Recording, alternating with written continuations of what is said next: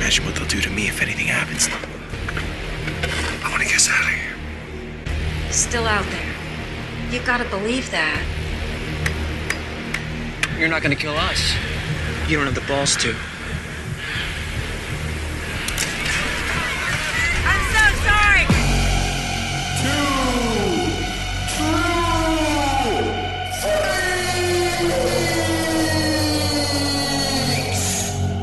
Good evening. It is your weekly, I said good evening again. It is your weekly Fear the Walking Dead cast, because that's when we do this, so put up with me. I'm Scott 2.0, Scott McGregor, along with my usual co-hosts, the Hugheses, Beth and Brian. Hi guys. How's it going?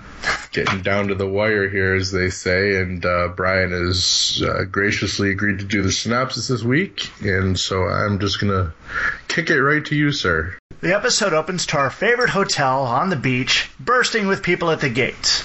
Not the infected. Yeah, I wonder how that happens. Yeah, but living people. They all saw the lights that Madison turned on in the previous episode and saw it as an invitation. And Madison and the others are held up behind the gates and saying sorry. And as a group outside begs and pleads, Madison sees a Chrisless Travis slither from the back of the crowd outside all the way through to the gate. And that was just the opening tease. I mean, as if only I'm sorry would be sufficient enough for the crowd. They fucking want in. I'm biting my tongue till the end, and then I'm just going to take this point by point. Okay. Well, I'll tell you this. I counted 50 people at the gate there. Mm-hmm. Right at about 50 people at that gate. And that there were 43. And like 3 stopping them. Okay, that's it. There were 43. Don't even allow me to talk until the end, or I'll just monopolize everything. All right, so after the opening tease, the story goes back to right when Chris shoots the farmer in the chicken coop. Now, baby James also got shot in the leg, and Travis comes to the rescue with his secret sewing skills. Now, Travis is able to sew up James's leg and watches as James plays tough under the circumstances, even though he cried like a baby. Travis then takes it upon himself to bury the dead farmer, lamenting the fact that he didn't know the guy's name. And, I guess we'll just go all the way through it and I'll comment at the end. Sound good? Oh, you guys, feel free to break in on yourselves. I need to... I've actually, practiced this almost a couple times, so I just want to... Okay. I don't want to impede things too badly by starting it now. Yeah. What I have to say about this particular shot, when they shot this sequence... Did anyone really get a real good look at Chris's face when Travis... Okay, so James gets shot and Travis ran to go get the items to stitch James up. Mm-hmm. But did you see when he walked past Chris near the barn doors, the look on Chris's face? Chris's face said it all. It was like he knew it was for nothing right there and then. Oh. He had already made up his mind that his dad was wasting his time. I really already think that Chris knew Brandon was going to kill him, and why was his dad wasting his time? If Chris knows his dad, he knows why he's doing these things. Yeah, but he gone full psycho. Yeah, he can sit there and say it's a waste of time. But, that's why he looked at his dad the way he did throughout the entire episode, because he knows what his dad is going to do. Yeah, but James knew what he was going to do. That's why he kept faking it out. Yeah. But don't you think if they would have just let it go, don't you think he would have lived? Maybe an infection set in, maybe he would have got sick, but it's not likely if you clean the wound and you do all those things to get better. I think he just needed time. Oh, yeah. And they just wouldn't give him time. No, I think that was the whole point. That's just, that Chris rushed the expiration date, a little bit, or Brandon did, I suppose, but to the group. Yeah. Yeah, that's my whole point, that they decided his fate for him. it pisses me off in a way, and I really hated it. Well, they had in the car mindset. When the average person gets behind the wheel of their car, it doesn't matter where they're going, it doesn't matter what time of day it is, and it doesn't matter if they're late, early, on time, or whatever. For whatever reason, when they get behind the wheel, they're in a hurry. They don't want to sit still. They want to go, go, go. They don't want to be sitting at a stoplight. They don't want to be, stuck in traffic. They just want to go. And that was Travis's mentality the whole episode, was just want to go. He wants to be somewhere else because somewhere else is going to be better as far as he's concerned. Yeah. Yeah. Okay. I get it. Yeah, but yeah, no, as far as Travis goes, Travis, went there and showed some incredible usefulness to these guys. And, he may be a wet blanket, but, they went too hard to distance themselves from him in this episode with their little deal here, as it was put. All right, so cutting to nighttime. The Bromigos are cooking chicken over a live fire, and Baby James keeps his brave face and tries to tell Travis he isn't hurting so bad. But we know he's hurting real bad. Now, let me ask you this, though. Going back to when Travis was sewing him up and they turned him over, and he just starts screaming bloody murder, did you think that to mean something other than he had a bullet go through his leg, like there was something else wrong? No, he was just in pain. Yeah, I didn't really see it that way. I don't know. I didn't. Based on that, did it seem like the bullet broke the leg, or did it just go through the muscle? It just tore the muscle.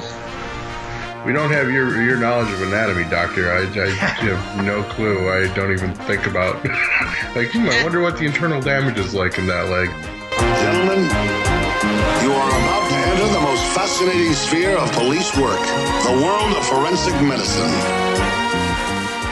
All right, so Travis then tries to have a lovely father-son chat with Chris, where Chris lays out his innate shaneness.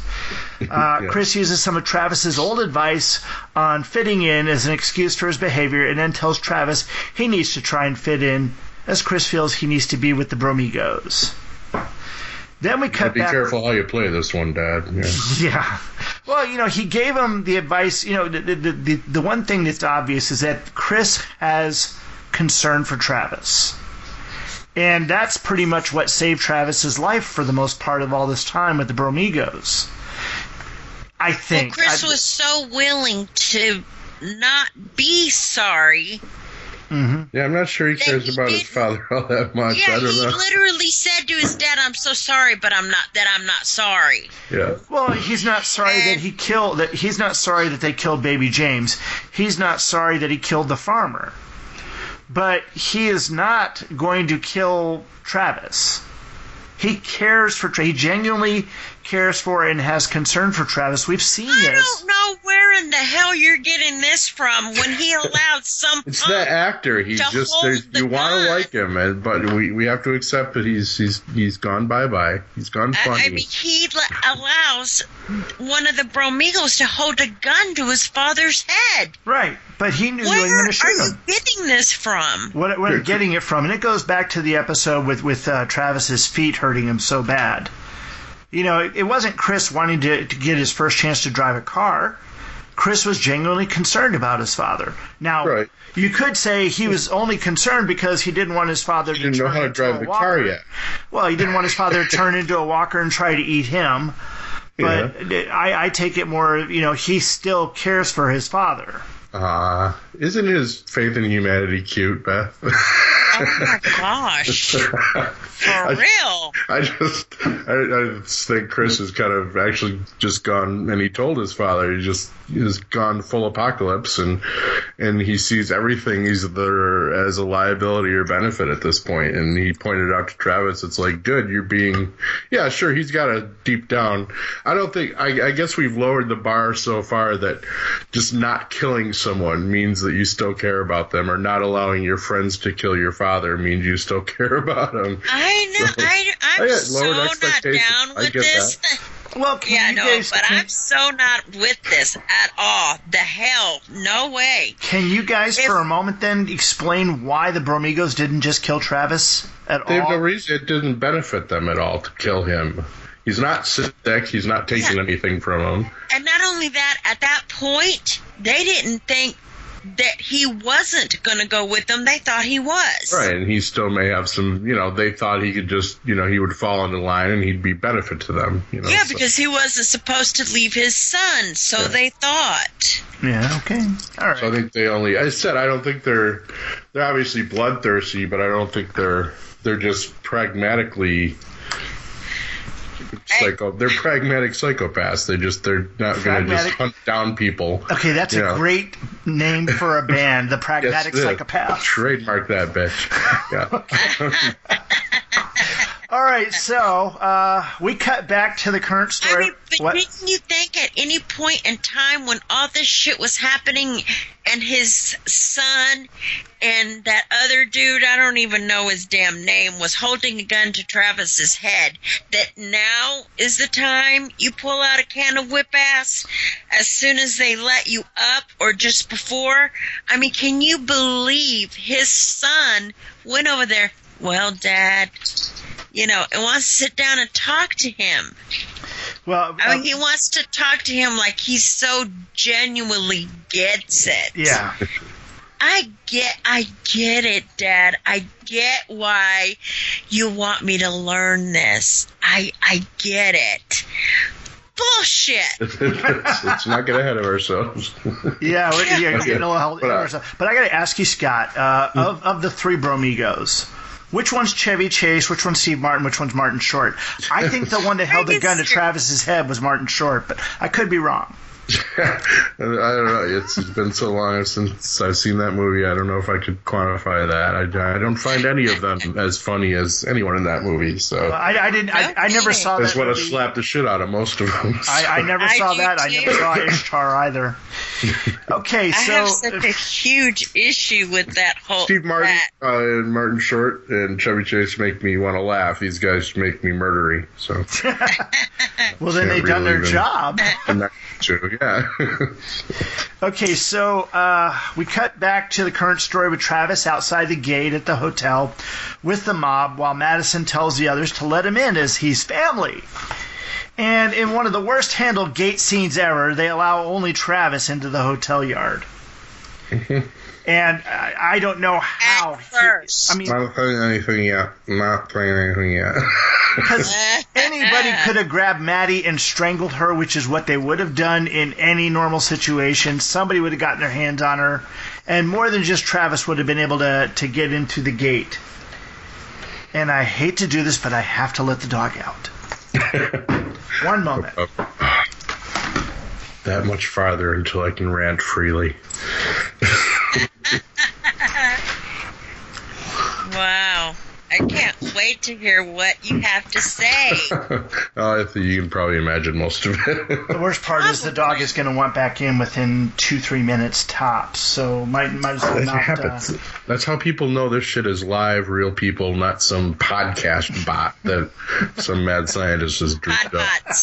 Although I would like to think a scientist would make a higher quality podcast bot than me.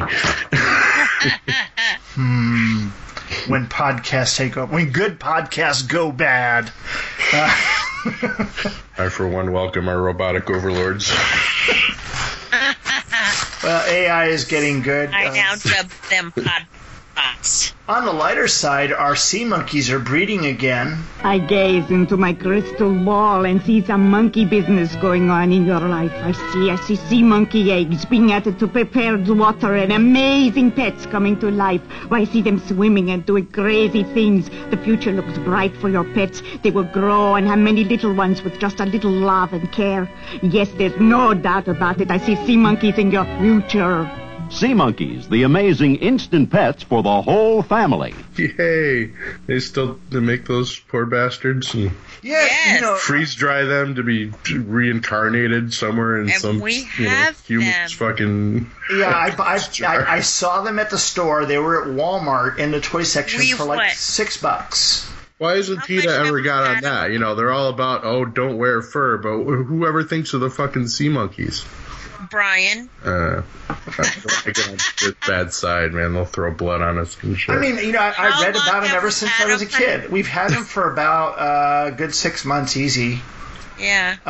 Because it was before summer started when we did that. And, we hatched and we wound up with like 20 swimming around in there. And as time has gone on, it's dwindled down. Yeah, and they've tried breeding a few times, but it's dwindled down to 3. And then all of a sudden, just a couple days ago, one of them spontaneously created its own egg sac.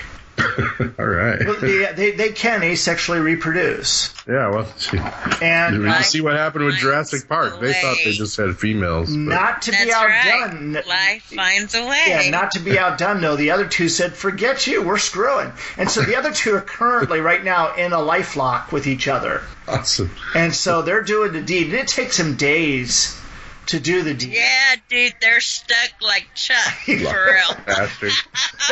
And so they're in there doing their business right now, and the other one just sitting there going, I don't care, I'm already pregnant, any day now, So who knows, here in a few weeks we'll probably have 20, 30 more little brine shrimp swimming around in the little itty-bitty tank.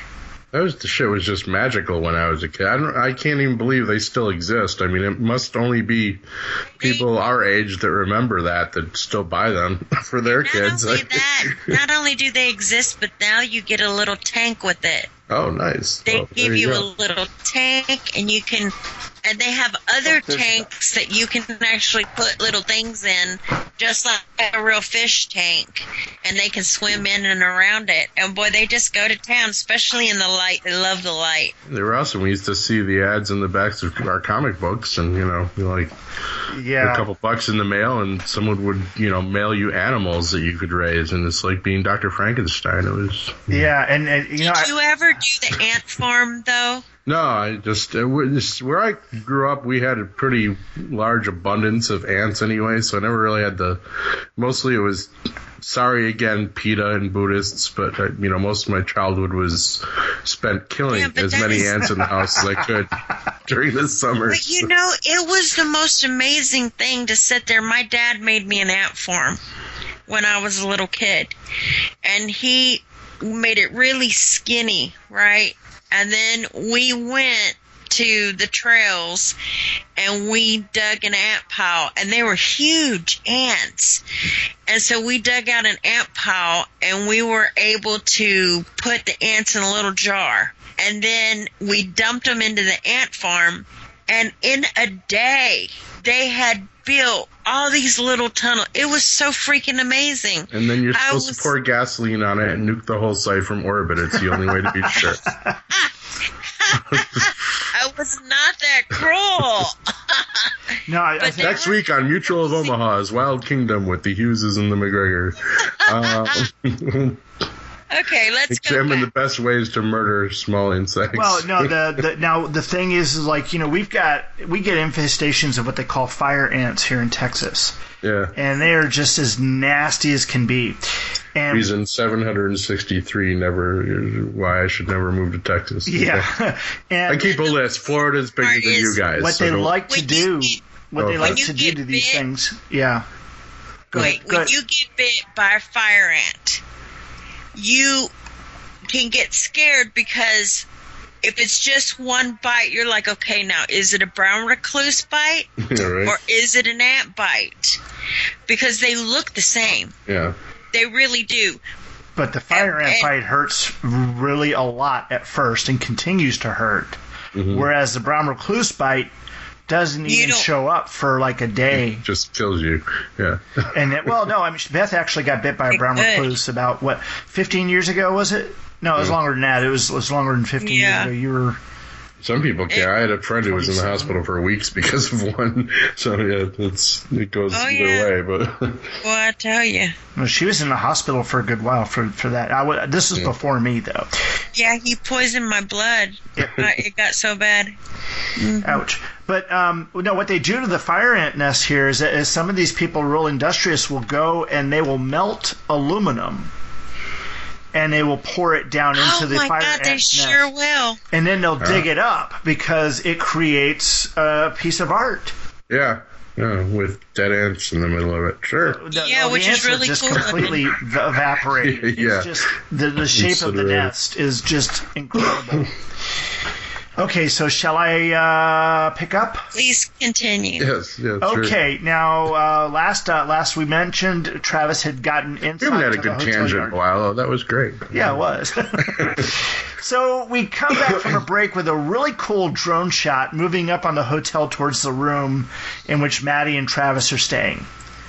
And Travis starts acting all PTSD on Maddie as she offers the comforts of the hotel. Shower, food, maybe her. Oh, we haven't having any of that yet. Yeah. He asks her about Nick and, to find out that he's gone. She asks about Chris, and he says that he had no choice. Back in the flashback to the Bromigos, a week has passed, and they have let baby James heal some. But they're ready to head to San Francisco. They've eaten all the food, and they want to get out. Travis resists, but the boys won't have it, not even Chris. Baby James tells them that he is good to go, though he's obviously lying. Now, in this time, Travis had found the name of the farm owner and takes the time to put it on the guy's grave marker. Everyone else loads up into the pickup truck for the trip to fiery San Francisco, but they can't make it down the driveway without baby James passing out in pain. Travis tells the boys... Nitpicker, San Diego, actually, they were trying to get to. Right, that's right, man, San Diego. My bad. I started thinking fiery and, San Francisco's come out there. The San Francisco survived, man. Take it back. I won't be having my precious San Francisco be zombified. Too late. Yeah, too late for that. Now, Travis tells the boys that the ride will kill him, so they take him back to the barn. Later, Travis hears the bros talking about what they should do. The bros feel that baby James is not getting any better, and Travis says he needs more time. Travis sees the bros just want to kill James and move along. He grabs Chris's gun and shows Brandon he's not afraid to use it by shooting at the ground. Obviously scared the shit out of him. Yeah. He did scare the shit out of him, and the one thing briefly that we've had an idea of is that Brandon has not really made use of the gun. That he's afraid to, that he hasn't actually had the balls to kill anyone, even though he accused Travis of just the same thing right there. The clever move would have been to shoot fucking Brandon in the leg and be like, okay, let's... Thank you. Yeah. Thank you. That's now exactly we gotta wait for what I have, okay? I am so for real. Okay, since when in the hell do you ever let some fucking 20-year-old kid start to boss you around? I don't think so. Especially when I invited you to go ahead and stay with us. No. And then Travis has this parenting shit all backwards, okay? Especially with Chris. I mean, what the hell? He's letting his kid tell him what to do. And his kid is outsmarting his ass. Well, I mean, there's no way in hell you're going to get this kid Brandon as if he has this good idea. Oh, I guess I'm going to go ahead and pretend like I'm not going to keep Travis around his son. Do you get where I'm going with this? Because he thinks that Travis isn't going to shoot him. He antagonizes him. Oh, you're not going to shoot me. He don't have the balls. He may have a point, because Travis didn't when he should have. He should have kept all three of them. This would have been so different if Travis really did shoot him. If Travis would have shot him, all of a sudden, you would have had Chris thinking, well, maybe my dad is a badass. Bingo, yeah. He would have Maybe my dad is who I should shown his worth, quote unquote, to Chris. Yeah, show him that he could be a real leader. Yeah, and but that would have been... doesn't bother. What the hell? But that would have been, as far as Travis was concerned, a wasteful moment because he does not see Brandon, even at this stage, it was against his character. Yeah, as a disposable person. Yeah. But therein lies, unfortunately, Brandon being right. Again, this goes back to... not that he doesn't have the balls, but he's too good of a person. Come on. He's what is he, a school teacher in California? I mean, if he was any older, he could have gone to Woodstock. Yeah. Come on, people now, smile on each other. Okay, anyway. Travis is not too far from being a hippie. That should be our out song this week. To use that one. Okay, so we come back from another break to find Travis watching over James again, this time brandishing the gun that he took from Chris. James tries to explain the bros' need to put him down by telling Travis about their old bud, Troy, who had been bitten. When the time came, Brandon lost his nerve and James put down their friend. He knows the bros think he is dying and that they should put him down before he becomes one of the wasted. Travis guards James in the barn for the rest of the night. This whole time, I'm thinking, okay, you know what? Travis is putting the cross in the ground, and he tells Chris, tells him to hurry, and then he responds, well, tell them to wait. And he's got that mad side, and I'm like, oh, damn, maybe this is the moment. He's going to do it now. Pull out a can of whip ass. No, okay, now. Damn, no, okay, now. It's right to the edge there a lot. Damn it, now. And it never happens, and I feel like I'm on the edge of my seat, like he's going to do it, and he never does it. Pisses me off so bad. Do you know what it makes me think of? The guys on the Fire and Water Network reminded me of this in the movie High Fidelity. Yeah. Tim Robbins' character. Yeah. Conflict resolution is my specialty. Yeah. And you just know that's what Travis is sitting there. That's what it sounds like you expect Travis to say at any point in time. And this is just another conflict for him to resolve. Yeah. But it's just not that simple, especially when you're dealing with young men and their testosterone and... I don't know how Maddie doesn't fall into that more often, because she was the one that was actually a school counselor, and that's like, you gotta sling that bullshit all the time as a school counselor. Not so much necessarily as just a teacher, but... But really, how you do it is by showing them that you're a damn leader. Yeah. And don't go against what I said, because what I say, I mean. Don't test me. Yeah, but he's trying to lead from the side of the angels, and it's just not going to work on this crew. It's ridiculous. But I get that. That's what this whole show is. Even the other one, too, is can we retain our humanity? Is it important to retain our humanity in the light of all this disaster and horribleness? And you always have to have, and they end up usually probably dying for their ideals in the end, or being stupid and trying to save one life and losing 5 other people because of it, but we always have to have this character that tries to be the moral center and said, Which is Alicia. Her too, yeah. We'll get to my badass Alicia here in a little bit. Yeah. Okay. So, she's a fucking boss. The way she handles shit at that hotel once all the... Yeah. Once they let all the people in anyway. Okay, I'll shut up now. We'll get there in a minute. The next morning... she's starting to learn Espanol. What a bitch. All right, go ahead. I'm sorry. Are you sure? I can wait a little longer. Just kidding. Okay. The next morning, we find James sleeping and Travis still awake when Chris comes a-calling. Travis frisks him, and they have a conversation about the Bromigos. Chris tells Travis that lives should matter and people are not disposable. But as soon as he and Travis begin to hug, he holds him down as the 2 other Bromigos storm in and grab Travis's gun. Brandon then comes, and though James is begging him to let him live, Brandon blows baby James' brains out. Later, as the Bromigos are getting ready to leave for the last time, Travis again pleads with Chris to stay with him. But Chris has made up his mind, and he feels he's in the right. He rides off with the Bromigos as Travis stands there and damns him out loud. Travis then buries baby James and heads off to the coast. And by the way, the shot that they did on James, that was awesome. That was stuff, yeah. painted. They painted that on. We're all horrible and people. It looked They killed so that motherfucker fucking real real. good. That was great. Yeah. I know. Don't you like me? Love you, Beth. I just always have to like wrestle with my own conscience when I watch shows like this. I'm like, why am I doing this? It's not how I learned in Sunday school. But seriously, the makeup job they did was awesome. Yeah. And it was just paint. It could have been a sticker, but it looked really good. Yeah, it looked really good. And then, as I understand it, they had his face done like that before the shot, but they used CGI to cover it up. Yeah. Until it, good stuff, man. Until it happened.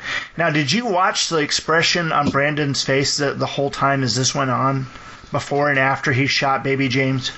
Yeah, because, I mean, we've been led to believe that he might not have the balls to do it either. So, yeah, it was actually kind of a surprise when he did, and he was equally horrified and relieved, I think, is kind of how I read it. And that's how I read, I almost feel like it was peer pressure that they were, especially his other buddies were talking to him, before they had to do this and be like, you got to be the one, man, because you choked on it before, so... Yeah, exactly. He was going to have to do it at some point if he wanted to remain the leader. Yeah. And then Travis's conversation with Chris there at the back of the bed of the pickup truck, that is a conversation that I've seen and heard many times, and you just know there's no talking that one person out of it. Yeah. They are convinced, balls to bone, that's that they're doing what they need to be doing. As a teenager, every teenage boy that has had a father around any significant amount of time has had that that feeling of, you don't know what the hell you're talking about, old man. Yeah. It's the oldest and story in the that's book. just a form of growing up. Yeah. You're so willing to stand up for your beliefs, no matter how wrong you may be. It's just how you feel, and that's all because of inexperience. You don't know yet. You also do anything to be accepted. There is a level of peer pressure there, too. Oh, boy, no kidding. Now, when you know how Chris goes in there and he's all, about the he gets it. I mean, seriously, Chris should be a fucking actor, don't you think? He pulled that shit off so good. I mean, that's a psychopath. That's someone who can do that with no emotion on the inside, but make you believe that they have it on the outside. Yeah, his dad didn't want to trust him, but there he is, listening to the bullshit. I mean... And it just didn't pay off. Not at all. Derailed Brian again. This is why he doesn't agree to do a lot of these. No, I'm cool on that. And, that whole segment right there was one that just really...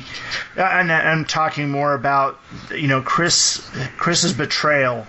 Yeah. And the Bromigos coming in and the one guy holding, Martin Short holding the gun to his head.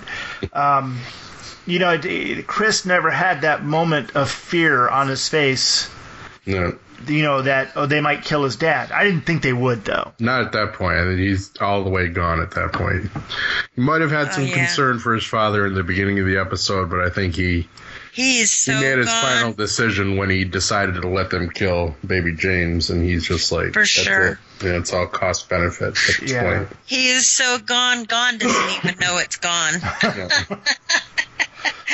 Okay, so let me see. Back at the hotel with Maddie, as Travis finishes telling her his story, he recognizes the amazing coincidence in finding her and seeing the hotel lights when he did. Tells her that he left Chris and he failed Chris's mother. He pours out his heart to Maddie, so naturally she leaves him to go find Alicia. So we next find that the group in the hotel has turned the parking garage into sort of a refugee triage center, which was real quick, by the way. They took in 43 new people. Madison finds Alicia playing triage nurse. I.e., 43 at least victims for the season finale. Yeah. Yep, because we really didn't see much of who it was. Yeah. But man, so they mean, can choose anyone. How Needed long? some meat for the grinder for the next couple episodes. Yep. Yeah, so there can be a bloody scene. But based on how this episode has gone, we know that Travis basically came into the hotel. They let him in. She takes him up to 15th floor, wherever, to the room. He doesn't want to sleep. He doesn't want to shower. He doesn't want to eat. He doesn't want to fuck. He just, sitting there trying to process what's going on. So the time that he spent with Maddie almost seems like real time from the beginning of the episode to that point. Yeah. 45 minutes or 50 minutes of them just sitting there talking about what happened, him explaining to her all what happened. And then Maddie goes downstairs, and all of a sudden they've got a medical triage station built in the parking garage, and they've let 43 people in from outside. And they got all the sheets and everything pulled out, and they've pulled out the medical stores. And no, I'm sorry, that's just a little too quick. It's because Alicia's a fucking boss, man. But end of this season, she's either Queen of the Apocalypse or dead. There's no middle. But it didn't look like Alicia was running this show. No, it looked like well, I mean, the other guy had some medical there. I forget what his name was. Was it Alejandro? Generic probable casualty next episode. No, Alejandro's the guy at the Oh, there's Oscar and shit. It's not Hector. Yeah. No, that's Elena's nephew. Okay, it's the guy that basically is not a doctor but is a doctor. Yeah. No, it was every doctor the son-in-law. He was there, but he's not the son-in-law of the mother. That's Oscar. Right. Oscar, yeah. Okay, that's who it was.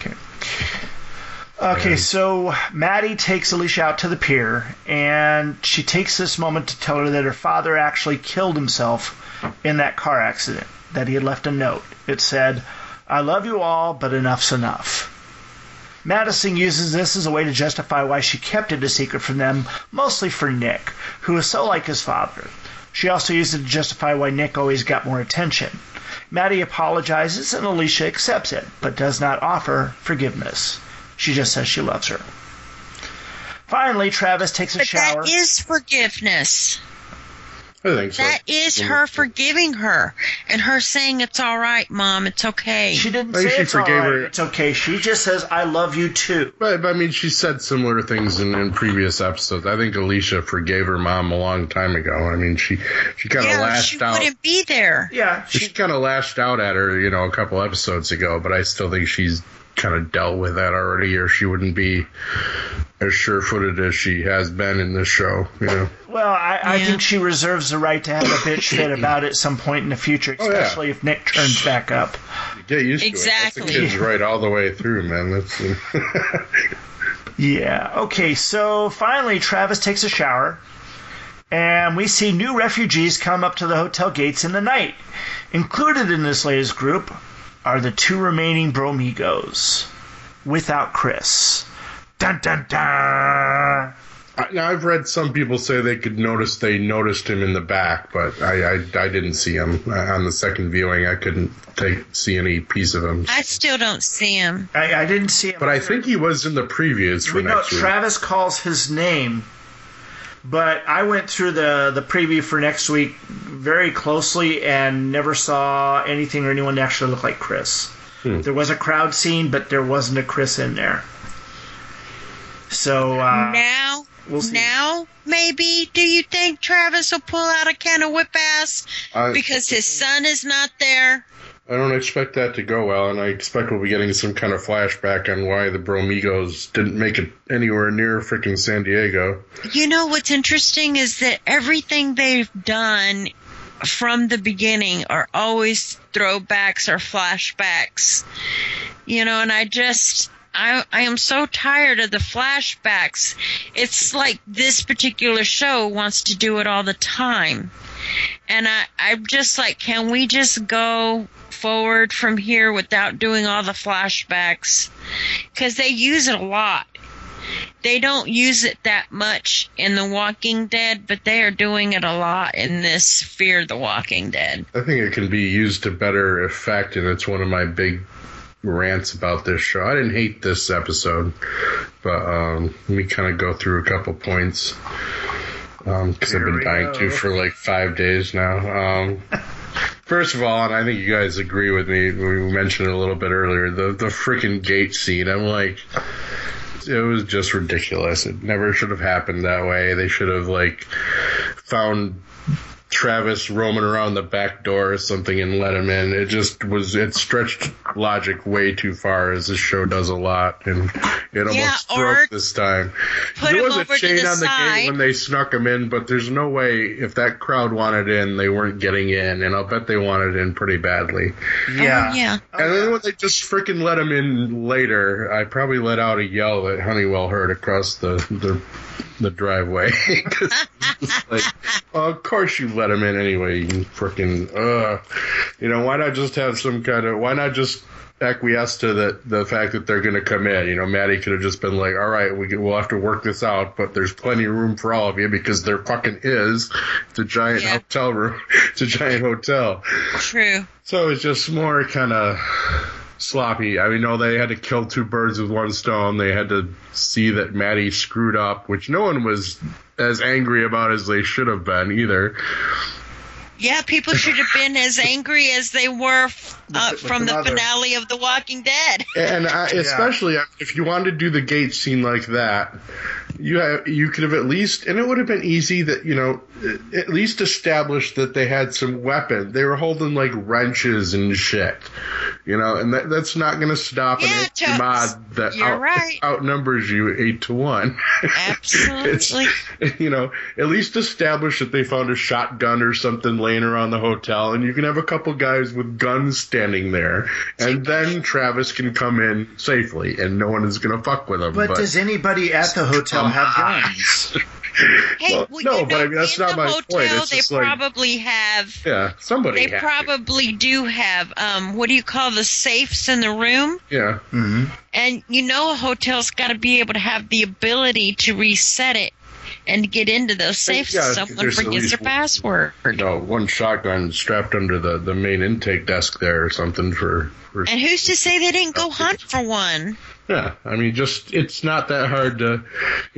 Helen is going to know where all that is. I'll buy more that you found a couple pistols in a hotel that is usually stayed in by hundreds of people than I will an angry, hungry, scared out of their freaking minds mob isn't going to bust down a measly gate chain. So it's just like, work with me.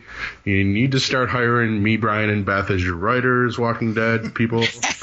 No, just a script consultant. You're right. With just a script consultant. That'll work too. Whatever. No, this is not going to fucking work. Whatever is the highest paycheck for the least amount of work, I'm okay for that. Yeah, I'm like, give us some credit, man. It's just, like I said, this shit don't fly. And I can't wonder, enough when I nitpick like this is it just me being consumer of too much of this stuff all the time and deciding somebody wants to listen to me talk about it, and so I have to come up with fairly logical things to say about it, positive or negative. And I've got two statements to make, logical statements to make that deal with a lot of this right here. As far as the whole thing with Madison. Stupidity. Oh. No. And with Madison and with Chris, the thing is, number one, the writers want to get us from A to B. All right. And, they've been at A for a long time. They want to get to B. We're at that A and a half moment. And that A and a half moment is where the writer has to make whatever concessions possible to make them be able to get to B, even if that means making someone go against, what they normally do. The other thing, though, the other caveat they have to throw in is that ever since Game of Thrones has been, turned into this TV series, and I'll even go further than that. I'll say Galactica was a good example of this, that writers are struggling with everything that they write to make sure that that every single character will cross the line of their own conscience because everybody has evil in them. Yeah, it's all a world of grays, yeah. But I mean, then they do throw, it's not a black and white world, but I mean, you have varying degrees of it, like Travis, in the point of view character that always tries to do the most moral thing, and you have people like Chris who just decide that the way of the wolf is the best, Yeah. Yeah, one day, though, Travis is going to snap, and woe be to the person that's in his way then. I'm thinking that won't be too long from now. I think we'll get a Travis snap moment finally, where he has to cross over that line possibly next episode. But, so, and that's the one thing that I can gripe about here, though, is that, and maybe there's an answer that's forthcoming from the Bromigos. But we have seen, aside from the Lemmings that we watched drop a couple episodes back, we've seen very, very few walkers. Oh, yeah. And it's just... If they had more walkers, though, seriously, if they had more walkers, this show would probably be a lot better than this stupidity we're getting right now. They'd be able to fill in the gaps of stuff that they have nothing to do. Do you know what I'm saying? Yeah, no, and it's interesting that there was actually more killing in the previews for next week than there was in all of this week's episode. Mm-hmm. Well, we saw some wandering on the beach there, so I mean, we know that they've washed in. The Riptide didn't take all of them, I guess. No, you're right. I suspect, call me crazy, but at least a small horde of them will be showing up, soon. They better you gotta be, have a couple walkers. Maybe in this world of The Walking Dead, they got the wall built up by the border before the apocalypse came, and so they're all against that wall. They don't. It could be, yeah. That'd be an interesting... And that's why the Bromigos couldn't get out, because there was just this giant wall of refugee walkers trying to get into the U.S. Maybe they're saving that one for after Election Day. Although, see, Trump wouldn't have been elected in 2010, so... Well, maybe they'll take us back to the water and explain who the damn guys were in the helicopters. Yeah, well. Because they still haven't done that yet. And the whole time I was anticipating, since they showed it on the commercial, where is it for real? Dangling threads. I'm sure they'll get to it because they'll have people like us harping them too. Well, we want to see what happened with Alex. We want to see what happened with the boat. Yeah, they've got a lot of dangling threads, and I don't know. I doubt they'll wrap them all up next week, but I mean, I think we'll get quite a bit of resolution. But haven't they been greenlit? Probably have a couple less main characters. What? Haven't they been greenlit for 2 more seasons? At least one. I don't know about the second, but yeah. So at least one. All right. Well, if they don't change it, they're going to lose people. Because people just aren't going to stand for the mistakes they keep making. I liked most of the stuff between Travis and Chris, and I really liked how the actor that plays Chris, I should know his name by now, sold that I swear he sold full psychopath to me. I think he's gone, No, you're right. He did do that. That's no joke. Yeah, I think he's just... The kid is a good actor. I got to give him that. And then when you watch him on The Talking Dead, this kid has got his shit together, okay? He knows what he's talking about. It seems to be like a really great guy, really good kid that you wouldn't mind having at your table, having dinner with, or having a conversation with. Here's my direct prediction for the Chris storyline, assuming they're going to give us something in flashback if he's not at the hotel, and that I think he's going to have a redemption moment with the Bromigos, and they're gonna like try to kill a freaking 12-year-old girl or something, and he'll draw the line, and then he'll die though. They'll shoot him, or I think they'll do a small redemption thing for him, but I don't think he's making it past the end of the season. I don't, and I'll tell you why. I think that he's going to go missing. He'll go missing for a little while, finish the show that he's doing, and come back. Do a little bit more of Fear. I mean, because he'll come back next season, and he'll be able to play on Fear the Walking Dead and also do the new part that he has on, what's the show? No, I don't want to give it away, because if people haven't seen the other show, they won't know that he's on it. Okay, so let's just say this. I just really don't think they're going to kill him off at all. I think that he's going to be able to come back next season. Cool. What's your prediction on that one, Brian? Oh, yeah, I agree with her. He's going to be back. The Bromigos, though, are going to be worm food here real soon. Yeah. I'll agree on that one, yeah. Mm-hmm. One way or another. Any other Deadpool thoughts about any other characters?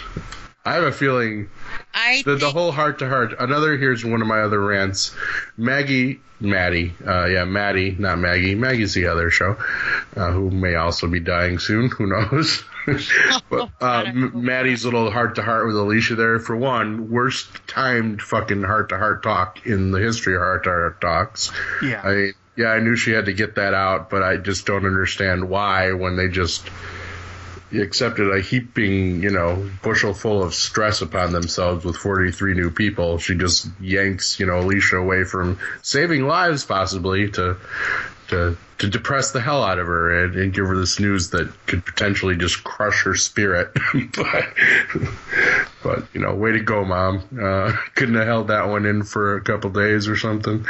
Well, if Travis didn't talk to her about how he felt about Chris, then she might have not felt the need to go and talk to to Alicia at all. That's my third major rant of this, and it's a bad one. That speech, the second one between Maddie and Travis, was one of the most painful things I've ever watched as far as dialogue on a TV show. And I'm standing by that. It was just bad. You could tell those actors hadn't acted together in a while. I never really was all in on the Travis and Maddie chemistry as far as those two actors at all. I just don't think they click together that well. I agree. I love the guy who plays Travis, and I think Cliff Curtis? And the less they make him say sometimes, the better, because he has such an emotive face that, he does some really amazing shit without even talking as far as an actor. And that speech was just badly written. It was just very cliche, and it was too long. It felt like filler. It just felt like we got to kill some time here. And it almost felt like it was maybe, not even rehearsed very well. I don't know. Am I the only one here? Because I just thought it was horrible. No, you totally are not. I am so down with that comment. And I got to say this. The chemistry, though, between her and Strand. Oh, my gosh. They're the ones that should have been married. I know, practically. And he was nowhere. He was like missing in action completely this episode, so for some reason. Yeah, but I think they're going to kill him off. Maybe, yeah. I'm worried that they're going to kill him off. Yeah. And if they do, what in the hell is going to happen to this show? Because Strand and Alicia are two of the strongest characters. Yeah. It being that Chris is now going to be absent. Well, I think Maddie's in danger because, I don't know, there's a thing with the heart-to-heart talks and, getting your last, saying I love you for the last time and shit, which Maddie didn't even really say, did she? It was Alicia that said I love you. In the commercial, you see Strand getting shot in the belly. Yeah. He needs more wounds there, yeah. So that they just show too much scares of me. these goddamn trailers. Man. Nah, Strand is going to be back one way or another. He's not dying next week. One of the stronger actors on the show too, so they'd be kind of foolish. If I would have to make a prediction of deaths, I've already said the Bromigos are going to be gone. Either Alejandro or Luciana will be gone after next week's episode because that whole thing is going to come to a head. Yeah. Nick is going to set out, and it looks like he's sitting there doing some smack. Oh, great. He looked like he was setting up his heroin, and I only base that off the scene I saw in Pulp Fiction, not off of any. No, I think you're 100. Yeah. No, you're right.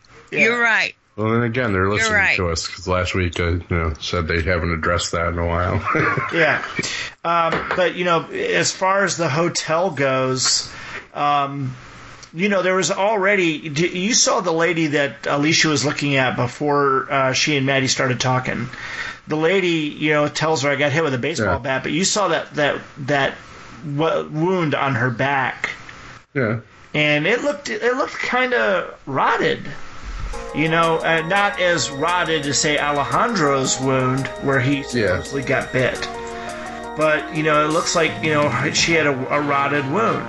It did look more like a laceration than you would think a bat would be a contusion-type bruise thing. Exactly. Exactly. And so I was curious about that, what actually happened there. But if it did happen, it had to have happened... not relatively recently. It looked like it would have had to have happened within a week or so. The way it was healed there. And so if it had something to do with a bite, she would already be in the process of really seriously dying. So maybe not. But there's got to have been some of the someone that's infected in some way. They got bit on the pinky or whatever, trying to get into the hotel. Well, yeah, that's what I'm thinking. They're going to get attacked by bandits from the outside, basically, and something's going to happen on the inside. And the other thing, and I'm sorry, Scott. The other thing that I kept wanting to make a point about is that there is not a way to really lock down that hotel. Because if you look on the ground floor of most hotels... Good-sized truck could take that gate out. I don't know how many times. Well, there's that, but then there's also the whole beachfront side. Yeah. Because one whole side of the hotel is facing the beach, and it's made so that the people can go down the elevator, out the doors, and boom, they're out at the beach. Now, there's typically a boardwalk. Which is why it made a whole lot of sense about what Scott was saying about why in the hell couldn't that whole scene with the people up front, why Travis couldn't go to the side or in the back, or Maddie say, hey, go around the back or go to the side and we'll get you in. Slip him a fucking note or something. Because that wasn't even right. Yeah. So they could have chopped a couple minutes off that speech and then given us something else there. Yeah, because it just made sense to do it the other way. To do a little James Bondian kind of action. Sure. To get him in the hotel. Throw down a blanket rope or something, lift him over the fence. I don't know. There you go. But then you'd have to walk in the courtyard where all the dead are still walking there, I'm assuming. Unless all I know is if it's me with my back to zombies and there's a luxury hotel in front of me, I'm getting in that goddamn gate. I don't care. Now, exactly. The other thing I wanted to ask, especially if you let someone in, I'd be damned if you're going to close it on me. Yeah. The other thing I wanted to ask was Travis walking to the coast and Travis in the hotel room. Did you get the feeling he was feeling suicidal? No, not really. No, I got the feeling he was pissed off at himself. Yeah. For allowing him to let his son go. That's why that was even badly written, because he knows damn well he didn't let his son go. His son left, Right. I can see why you would see it that way for a minute, but he ranted on about it for 10 minutes. He just felt that there was something that he could have said, some magic phrase or something that would have made Chris go, oh, you're right. don't. I want to. That's counter to that's a flaw in the writing for his character, then, in my opinion, because it was established before. I mean, that's the whole goddamn reason him and Chris were somewhere else, because he knew that this was going on with Chris. Right. And he knew Chris wasn't safe to be. It was because he held a knife over the girls in their bedroom. You know, it's like it's hard to see the progression of the reasoning here. That whole fucking long walk that he made from wherever he was at all the way to the hotel, and then you want to tell me that you're still pissed off by the time you get there and want to take it out on Maddie? No, I don't want to eat. No, I don't want to take a shower. Well, hell. They should have ended that. Do you want to piss? They should have basically ended that with him saying, you know, I had no choice, and then cut, and then let it go. Exactly. Kind of, and then just kind of assume that he explained shit to her, and you could have done that in a lot less time than that whole bit of dialogue. You know, it was just. I agree. Yeah, it felt like they were just holding your hand through something the audience, even at their dumbest, could have figured out themselves. You know, of course he feels shitty about his son. Duh. You know, and it's like, you know. Yeah, but what you gonna do about it now? So stop crying over it. Right. Wah. Call the ambulance. Like, get over here. Give me some loving, you smelly man who's been marching for 3 days without, you know, and much longer without a shower. We have to wait to the end of the episode to say, "Damn, he took a shower." See, that would have been a great progression to the scene, because that was a great scene for Cliff Curtis too, man. Just he sold anguish more in that minute in the shower than he did in that whole speech beforehand. Yeah, he does so much more when the writers don't give him crap to talk about. I don't know. We love you, Cliff. We just want to see you get better stuff. But I think you make a really good point there in this episode. I think this was one of those episodes where the showrunner and the writer were sitting there going, "What are we doing here?" And they said, they're in a holding pattern. We've got to fill time. The toilet hasn't been flushed completely. Yeah. So, you know, they're just, you know, finding a way to sit there and circle the bowl a little bit more before they go all in. And they said, just make them talk some more. Make them talk in the hotel room. Make them talk out on the pier. Make them do this. And then let's just show Travis in the shower. Where in the hell are our walkers, our floaters? It does say fear the Walking Dead, yeah, right? But again, you know, we sit there and that's dependent upon what their definition of The Walking Dead is. Because we've talked about this before. The Walking Dead sometimes seem to be the dead, but more often than not, by our definition, the Walking Dead are the actual people that we see and watch every week on the show that are either going to be dead soon, and so therefore The Walking Dead, or Dead Man Walking, so to speak, or they're like Nick and Rick and Carl, as our, you know, little hypothesis has shown. No, I get it, but I want to see literally the fucking Walking Dead. You want to see him killing walkers. Or walkers killing them. Yeah. Even better. You know. Or them at least trying to tear into the gate. I mean, you don't see a damn so what? They put them in the rip. But I gotta tell you, they are loads of them walking around. It shouldn't be so open where you don't see any. Yeah, it's got to be budgetary concerns more than anything, I think, and they're trying to steer the focus. Putting it all in The Walking Dead. I think it's actually something a little different too. I think it's the showrunner for this one is wanting to distance himself from everything that you're seeing on the regular show. And we loved it in the first season how they kind of eschewed all the common tropes of The Walking Dead. Yeah. And every time it's like you had that pause, you know something is about to happen, and then it would be a different effect. And we thought, wow, this is really cool. They're still trying to do this right now. That's okay though. Yeah, you're right. They're trying to focus on, you know, other people are the main are the main danger in this world. And it's the same way over on the other show. But the only problem with that is that they're both moving in that direction, because, I mean, it's going to be all people against people pretty much on the other side of it, you know, for a good chunk of time. It's going to be Negan and that whole mess. That's all just people on people, you know. Once they, I mean, especially in the comics, once they get into Alexandria and in secure places like that, it is, you know, they do start seeing more people time. I get it, well, but it's written less better. walkers, you know, and they come up with systems to get around them, and they start figuring out patterns and you know, just killing them off in large numbers. But we haven't seen enough of them in this show. But I mean, if it's both shows are just going to go to people versus people are going to get bored very easily, because we do want to see goddamn zombies in these shows. That's right. Yeah. Now, next week... I think that the Walking Dead writing is so much better in a lot of different ways. Well, here's the way I figure it. We're going to see the Colonia's little wall group there get out and about. You know? Yeah. And that's going to, you know, that'll probably overrun the Colonia. And maybe, you know, some of them will start wandering towards the hotel, which, I don't know, everything's within 5 minutes of each other, apparently. Right? Well, yeah, because Marco's group is basically making a big run.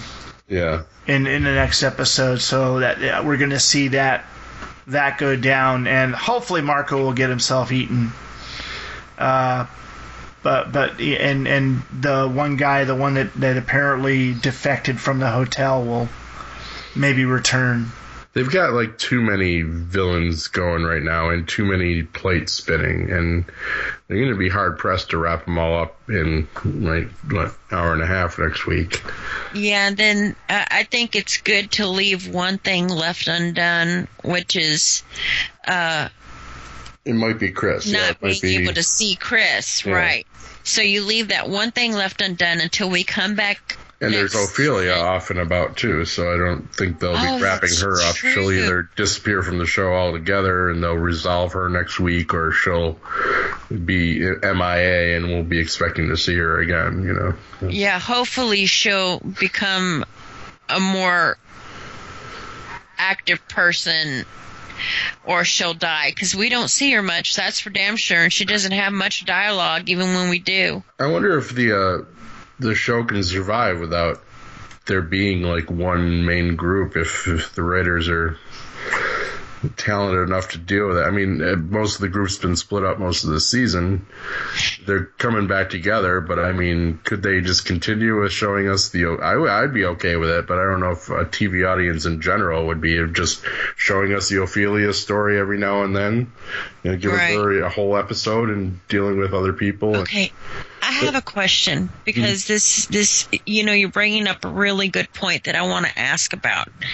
You know, every once in a while, for example, I think it was 2 episodes, maybe 3 episodes ago, we can see that the gentleman playing Ophelia's father is on, you can see his name that he's going to be on, and then he never fucking shows. So and then on the previous Walking Dead, you don't see his name there that he's going to show, and then you do, and then you don't. I think they do that just to fuck with us. Well, I mean, IMDb is of course very.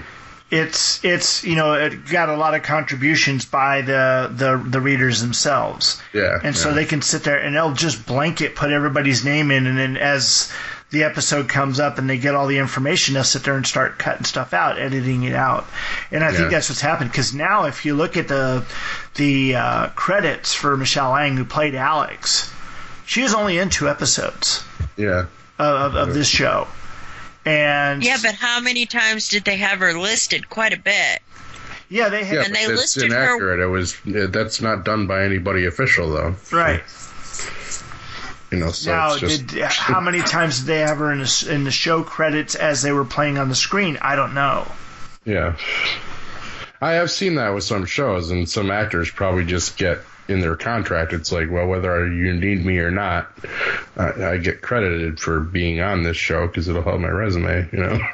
Right, and they can still get paid for it, depending what they wrote on their contract. Yeah, because I'm sure when actors sign up for these things, they don't know exactly a lot of time, not all the episodes have been written. So, I mean, they go in with probably a blanket contract saying, I'm in for this many episodes, and this is what I'm getting paid for, and if you don't use me, well, whatever, I still get paid, and I still get it on my credit list.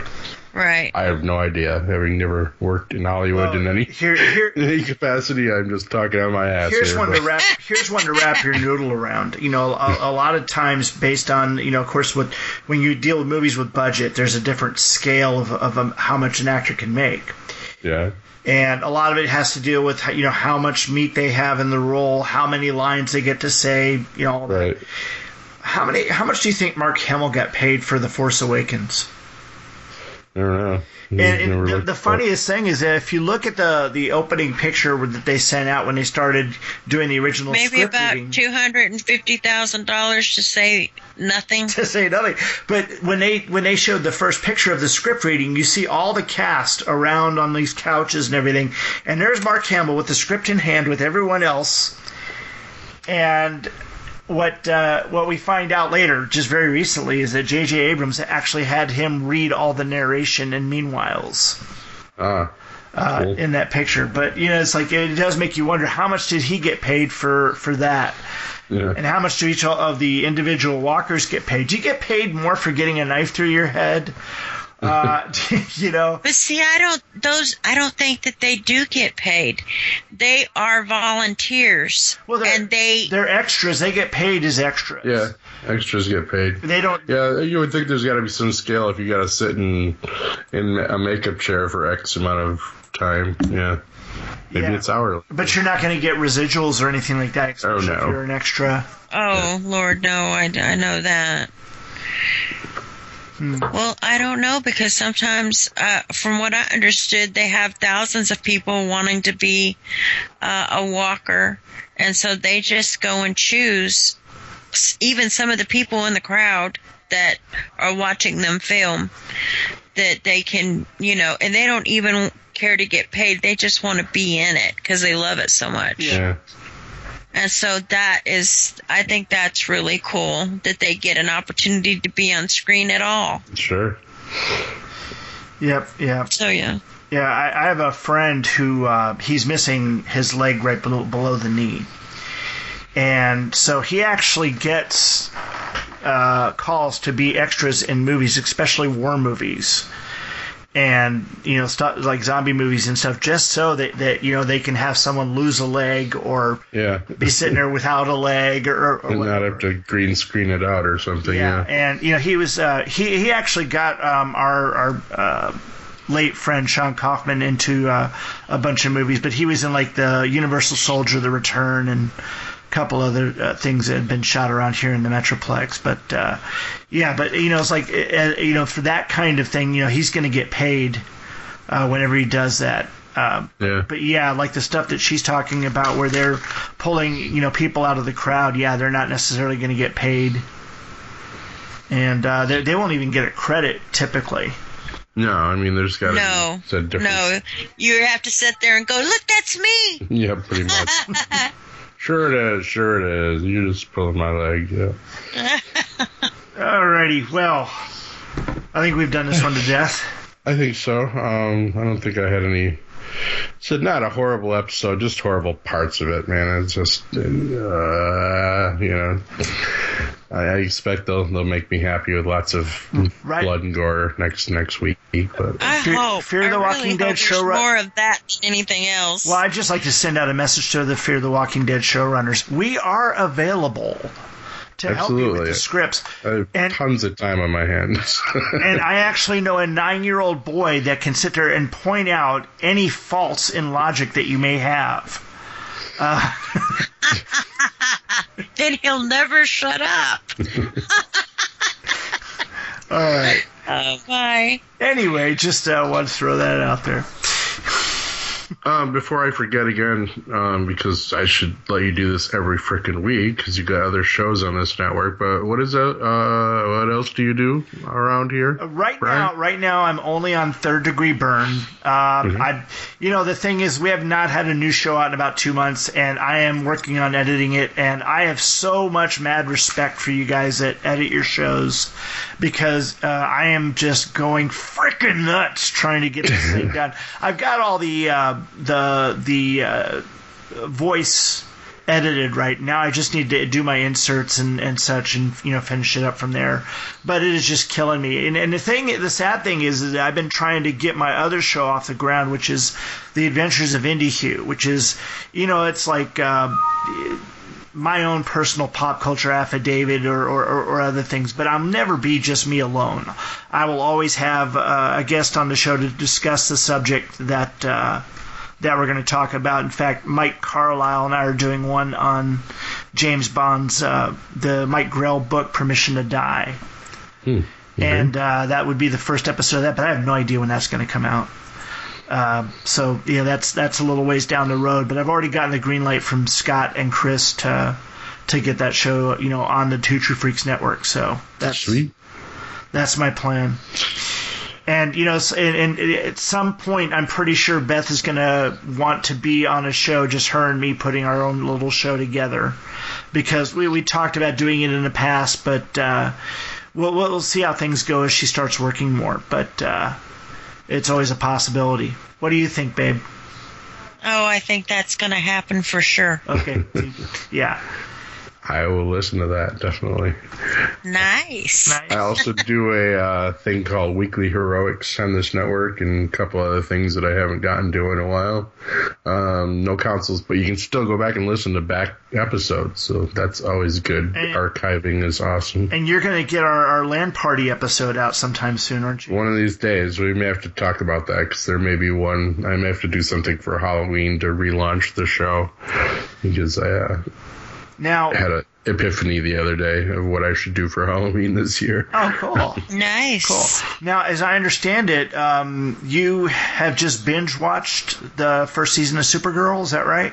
Yeah, pretty much, and very much enjoying that. And I think me and Mr. Hero are going to be hopefully starting to cover that next week. Well, it wasn't bad, right? It was really pretty good. I loved like it. I liked it a lot more than I thought. And now that it's going to 33, we're going to be able to do a lot more with it, because they really get into their superhero shows like Flash. Have you seen the trailer for this new season with Superman on it? Yeah. Yeah.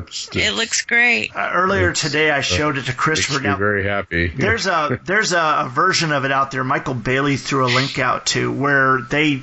But he's pretty happy. Yeah, they put in all the music, the John Williams music. Yeah, I saw that. I know. They're not doing it on the regular show, but man, that just it just amps it up, and it gets you really excited for it. Some of the few complaints I've seen, he's just aping Chris Reeve's version. And that's a bad thing. Why? It's beautiful, man. Yeah, I mean, I'm not even as huge of, Did you watch Teen Wolf old at school all? Superman as a lot of our fans on the network, but yeah, man, that's Scott, good did you stuff. ever watch Teen Wolf at all? No, and I've heard it's pretty good, but it's just one of those that are It is way down on good, the actually. list. And the thing about it is it's a teenage kids show, but damn, it's good. It keeps you watching. And not only that, the guy who was on Teen Wolf is now on Supergirl. And That's right, boy, he is all cleaned up and no 5 o'clock shadow. He looks so different, but he Not a looks werewolf, great. I'm assuming. Yeah, It was just for the character. Yeah. I saw one of the teasers. They actually had Win Shot walk up to him and go, "How do you shave?" And that I can't wait to see how they address that. Though I always liked the way they showed it in the cartoon, and John Byrne represented it in the comic book. Yeah, I mean, there's a lot of I don't know, man. It's a bold move by the CW and DC. I mean, I thought it was letting there be a wonderful. TV Superman again without his own show, and And he's wearing a suit. yeah, and he's Fuck, I love smiles and saves people. And okay, I'll stop now. No, it's something to look forward to. Now, the thing is, if the Superman episodes get so much ratings versus what the regular episodes do you think that they will be pushed to maybe produce a TV series? That's my biggest fear, is that it's going to get to that line, and DC movie division is going to go, not unless we can make $300 million off them. Yeah, exactly. And that would just be really kind of shitty to do. But you also don't want to, crush Supergirl, and I've seen a lot of women writers concerned about that they're, particularly the promos, I've seen a couple people griping about, it's it's her show, but they're focusing on him, and I feel like saying, it's of course, they're going to a new network, they need to get people, it sucks that the world is like this, okay? Right. But Superman is still going to sell more freaking tickets on TV, or at least get people jazzed about it, and it's kind of a historical event, really. It's right. The first time real Superman's been in live action on TV since the Lois and Clark show, or I will not count the last episode of Smallville, I'm sorry. And then with his cousin. What's that, Beth? And then with his cousin. And they're both in suits. Mm-hmm. But he's going to be on screen with the Martian Manhunter. Yeah, I mean, it's just we're not even going to see that in the Justice League movie. And right. I'm just that's the Justice League I kind of want to see, man. This would be my dream. They have the dream TV Justice League for me right now. It's Flash, freaking Firestorm. They could do Atom, Superman, Supergirl, Green Arrow. It's give it to me now. Yeah. Yeah. We got a lot to look forward to. Don't forget Hawkgirl. Yeah, well, maybe recast someone in that role. I wasn't real impressed with that whole storyline. Well, no, I'm a big old Hawkgirl fan too, but I like the girl that played Hawkgirl. Okay, I did not like Hawkman himself, and I didn't see a need to actually have him in there at all. They could have done the whole thing without him, and it would have been just fine. I always liked Hawkman because sexism, and that's just the way I was born, so that's the one I gravitated towards. Well, the thing is, I never cared much for Hawkman. I mean, I read some of the Kubert stories when I was young, and I thought they were okay. I never read much. I was just the coolest, that was Flash Gordon's Hawk People to me too. And but when they showed Hawkwoman or Hawkgirl on Justice League Unlimited. Yeah, that was an awesome part. That sold me. They sold me with her there, and I just thought that was a really good thing. And this is one of the my wife doesn't really watch animated stuff that much, and I think that she would actually enjoy Justice League Unlimited quite a bit, because it gives you so much of the inner character, interplay, all that stuff that went on with Green Lantern. Yeah, very adult relationships. Yeah, the adult relationships. And Green Arrow actually being a left-wing liberal, blowhard. Yeah. All those characterizations that you don't see anywhere else. But, that particular show is probably DC animated at its finest. But that's just my opinion. I could be wrong. No, that's pretty much my, my gold standard. I said I read, a lot of older Justice League very sporadically. I never collected DC in any large number. I collected Byrne, this Man of Steel run there for a while, or at least the main, what was it, originally a 6-issue limited series or something like that? Yeah. You'd be the man to ask. And so that's gold standard of my 80s Superman, obviously, and the TV show. And then I'm kind of all my experience with Justice League is either totally Silver Age, or I really like the relaunch, and maybe it was the late 80s with Blue Beetle and Bwahaha Gold. Justice League. Yeah, the Bwahaha. Yeah, those, my God. See, I love that. I collected that one for a while. Yeah, I love that. But see, I was Silver Age Justice League for a long time. where they were in the satellite 22,300 miles above the planet. They had the big satellite, and Firestorm had just joined. Firestorm and Zatanna had just joined, and that was back in the days when you had, like, I believe Rich Buckler and Irv Novick, and just as George Perez was starting to work at DC. Yeah. And I read a lot of those, and of course that was right before Crisis on Infinite, or before the Detroit era. Yeah. But that to me was Justice League in its heyday, and I really enjoyed that. And we lost that for a good long time. And then with Crisis, you couldn't go back to the way it was, where you were Superman, Batman, and Wonder Woman were part of the Justice League. Yeah. And I did like the Bwahaha League, but I still felt like DC was missing something by keeping them out. I liked it because it was a weird, different lineup, and I kind of always gravitated I read most of them at the library. Had a good comic store, actually. Not store, but a storehouse of comics in our local library, which is where I read a lot of them. And I got handed down some from a cousin. But I always liked the Justice League stories. I was never, like, a huge fan of, like, the Super Friends Justice League lineup. Batman, Superman, Aquaman, kind of the standards. Well, I mean, that was, Super Friends proper that started off originally, and then you had the Challenge of the Super Friends. Yeah, that was my favorite, because you got to see the Legion of Doom, and they had that a lot of different characters. The Legion of Doom headquarters that basically looked like a Darth Vader mask stuck in the water. Yeah, sweet, yeah. You get to see Green Lantern and Flash, and then they had Apache Chief and the really bad racial stereotype. Why did they have Black Falcon instead of Black Lightning? No, I don't. And now we're getting a Black Lightning series in the Atlantiverse, and I can't wait to see that, because I read Black Lightning in the Batman family comic books when I was younger and buying comics in the 70s. You get those giant Batman family books for $1. They'd be like 80-page giants, and they would always have an 8-page Black Lightning story in there. And they were always I always enjoyed those, and that was the Black Lightning that I knew, where he had the metal mask it was basically like a helmet that would make it look like he had a whole big afro.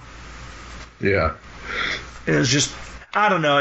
We'll see what they come with Black Lightning here, but whenever I'd like buy one off the rack for Justice League, at least I always they always had the roll call, of course, and I always looked for the weirder. It's like, is Green Arrow in there? Is Red Tornado in there? So okay, I want this one.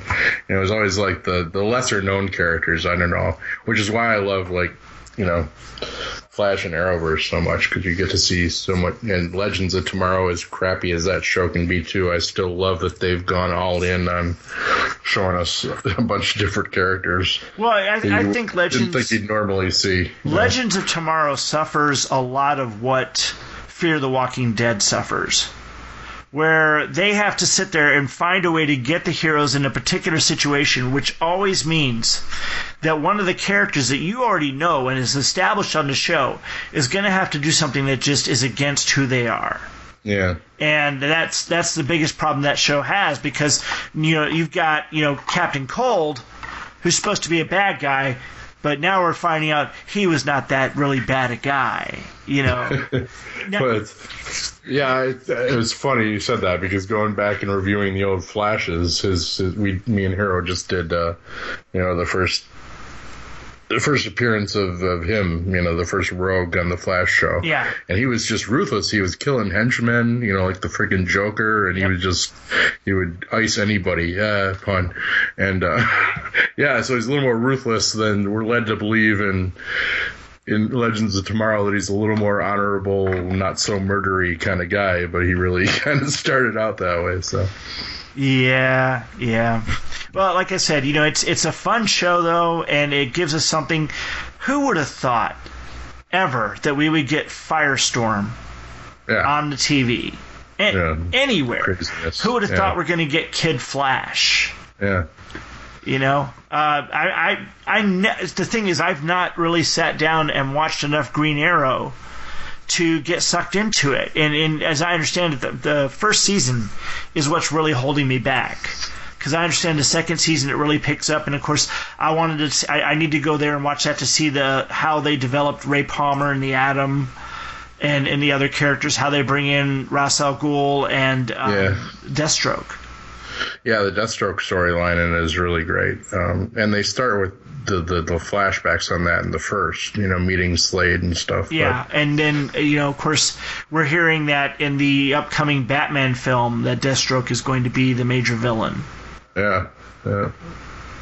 Sorry, Jared Leto's Joker. I guess we don't need you anymore. He's going to get his own movie, or he's going to be in the Harley Quinn movie. Or, I don't know. Yeah, and of course, I think he'll be in with Harley Quinn for sure. But that's if they can, because it's not a movie without him. Don't get me wrong, Harley Quinn can carry a movie, but it's more interesting if you have that dynamic. I would think so. I don't really. Yeah. More power to the ladies and all, but I don't know if I'll line up for Harley Quinn movie if Joker isn't in it somewhere. You would, just to see how it comes out, to give her the opportunity to prove herself that she's able to carry it without him. But damn, it would be great if he is in it, so that dynamic in your head doesn't go away. Because it's like when you say the Joker, you think of Harley Quinn too. And when you say Harley Quinn, you definitely think of the Joker. Just my personal taste, I think they should have gone right to making him the main villain of the first solo Batman movie that Batfleck's going to do. And I don't know, maybe though they've done too much Joker. They didn't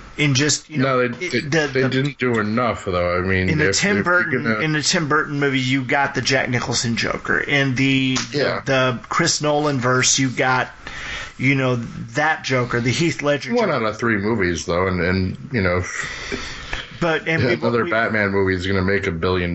So yeah, but we've been given, we've already seen what this Joker, is. What we need is, and they kind of did it a little bit in Suicide Squad, is we need a more historical perspective movie, just like a history of the DC Universe movie up to now, so that we don't just sit there and say, okay, so Superman came in and everything starts from here, because we now know that Batman has been around for a long time. Yeah, and all kinds of shit's been around for a long time. That's one of my main nitpicks with how they decided to build this little experiment of theirs, trying to,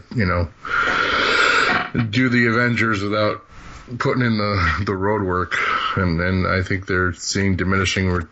Well, the Suicide Squad is pretty much embarrassing Man of Steel and Batman vs. Superman at this point. It's not the one that should have made the most money. But well, I think that when you sit there and you look at the two different companies, and you look at the difference. The thing is with the Marvel characters, and you look at Civil War. How many ultra powerful characters were in there? You had the Vision. You had your Iron Man and War Machine, but they were actually brought down to Earth in the fact that actually they were pulling their punches a lot. But the thing is that every one of them had the capability of being almost a street-level character, and they were humanized in a big way.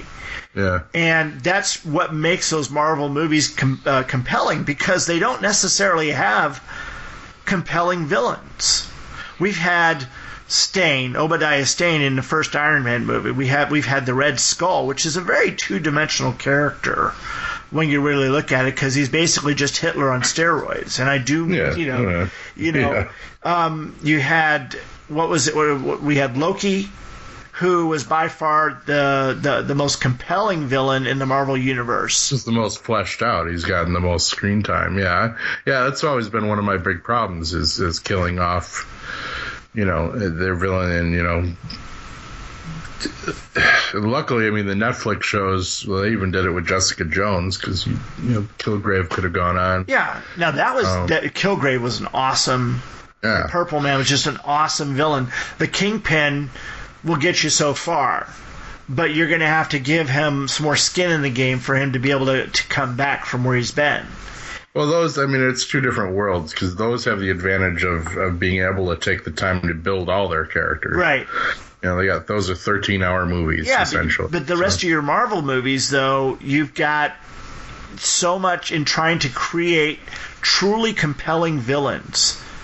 Now, the most compelling villain that Marvel's got is Dr. Doom, and he's not available. Yeah. Now, not yet anyway. Or not in my lifetime. I've said this on other shows, but I'll say it again right now. If Marvel ever gets to be able to use the Fantastic Four and Dr. Doom, the best way to introduce Dr. Doom is to give him his own movie first.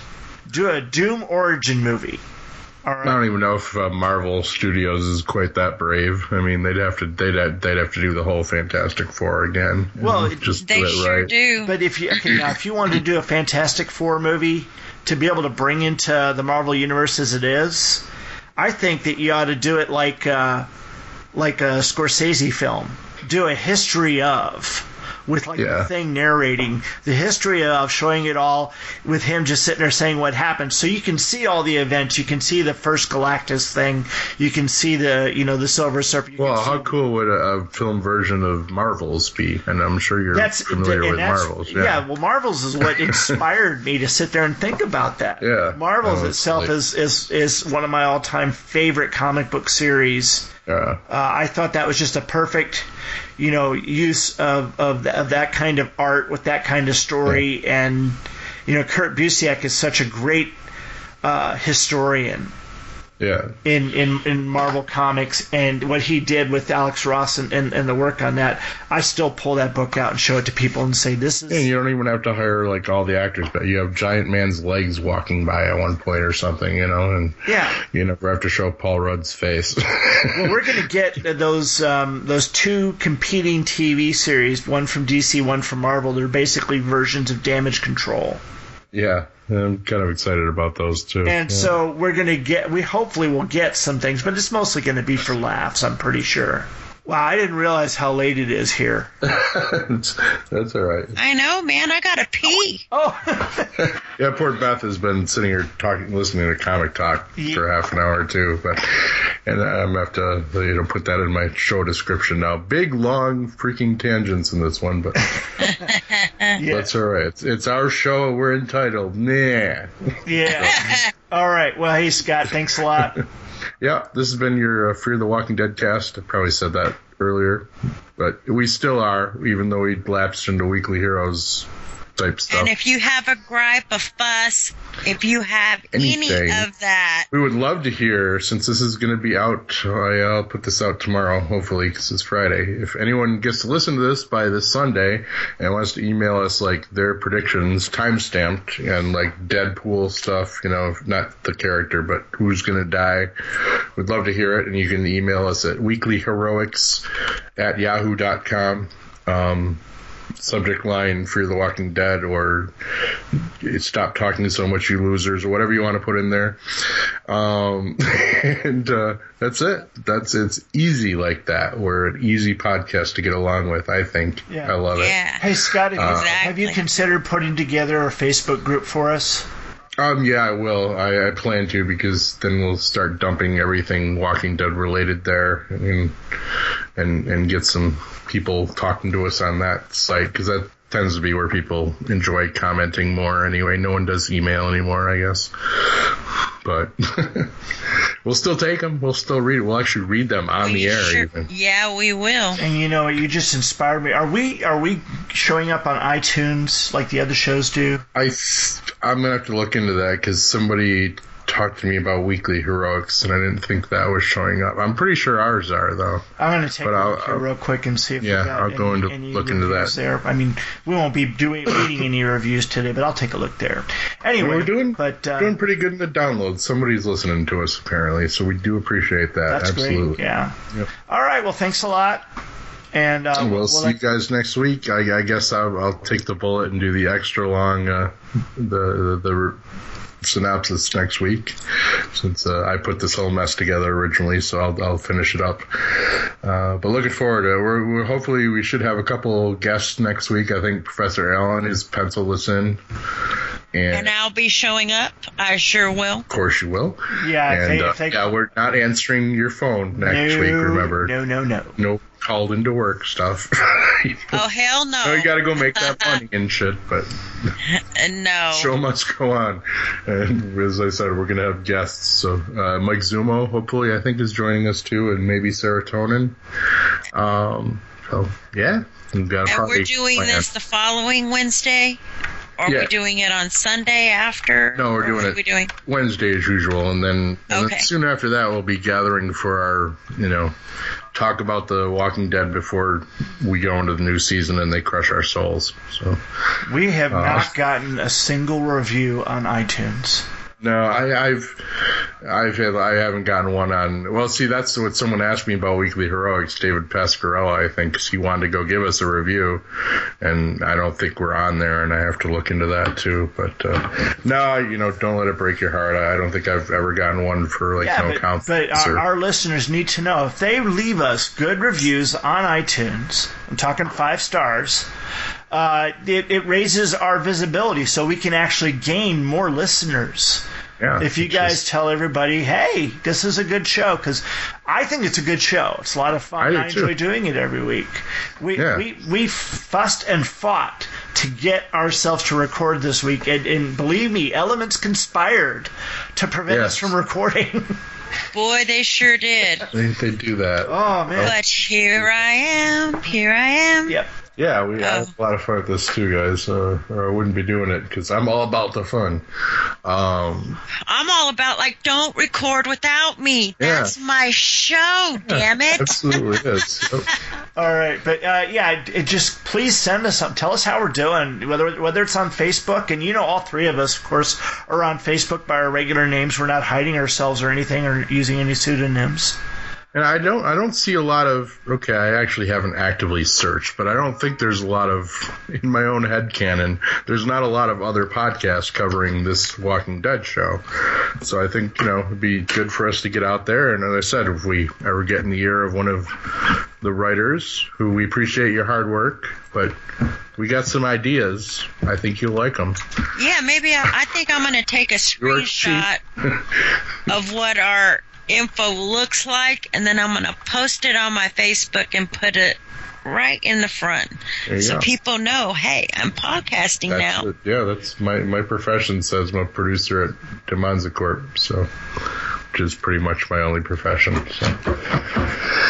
But all right, that's enough of us tonight, I guess. All right. They must be tired. I know I had high hopes of maybe staying up till 3 a.m. when Luke Cage starts tonight, but I don't think I'm going to make it. But it'll be there when I wake up, and it'll be a nice present.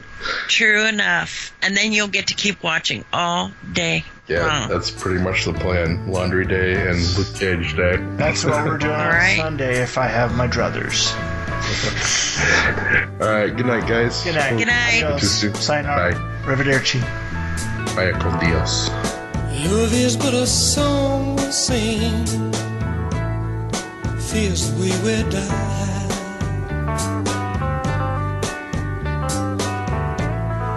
You can make the mountains ring, or make the angels cry.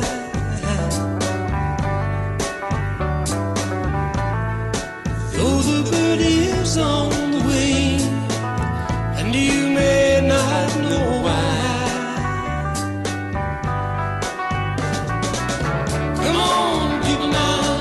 Smile on your brother, everybody get together. Try to love one another right now.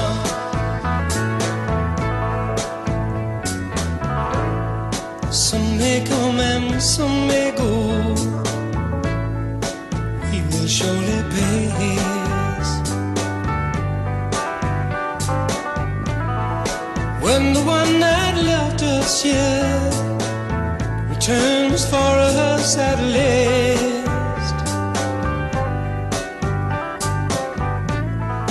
we are but a moment's sunlight fading in the grass.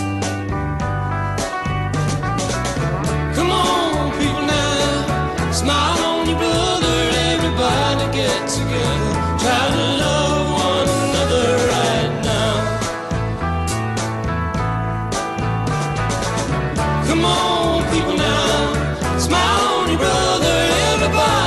get together, try to love one another right now.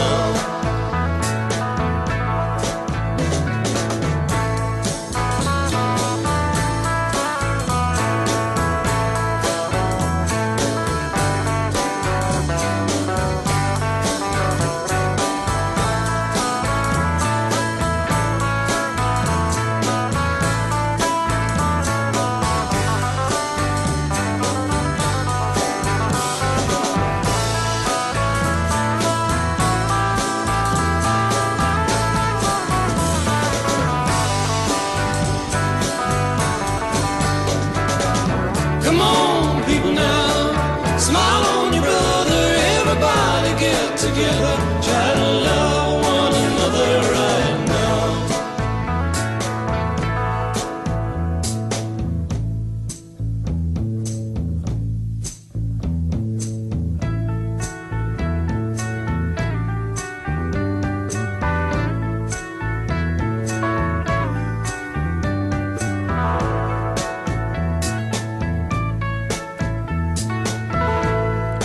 If you hear the song I sing,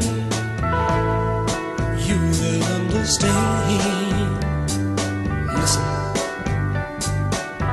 You hold the key to love and fear, all in your trembling hand. Just one key unlocks them both, it's there at your command.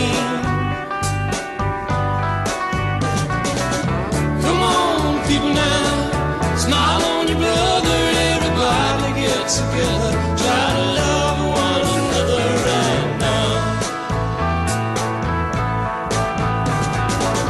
Come on, people now, smile on your brother, everybody get together, try to love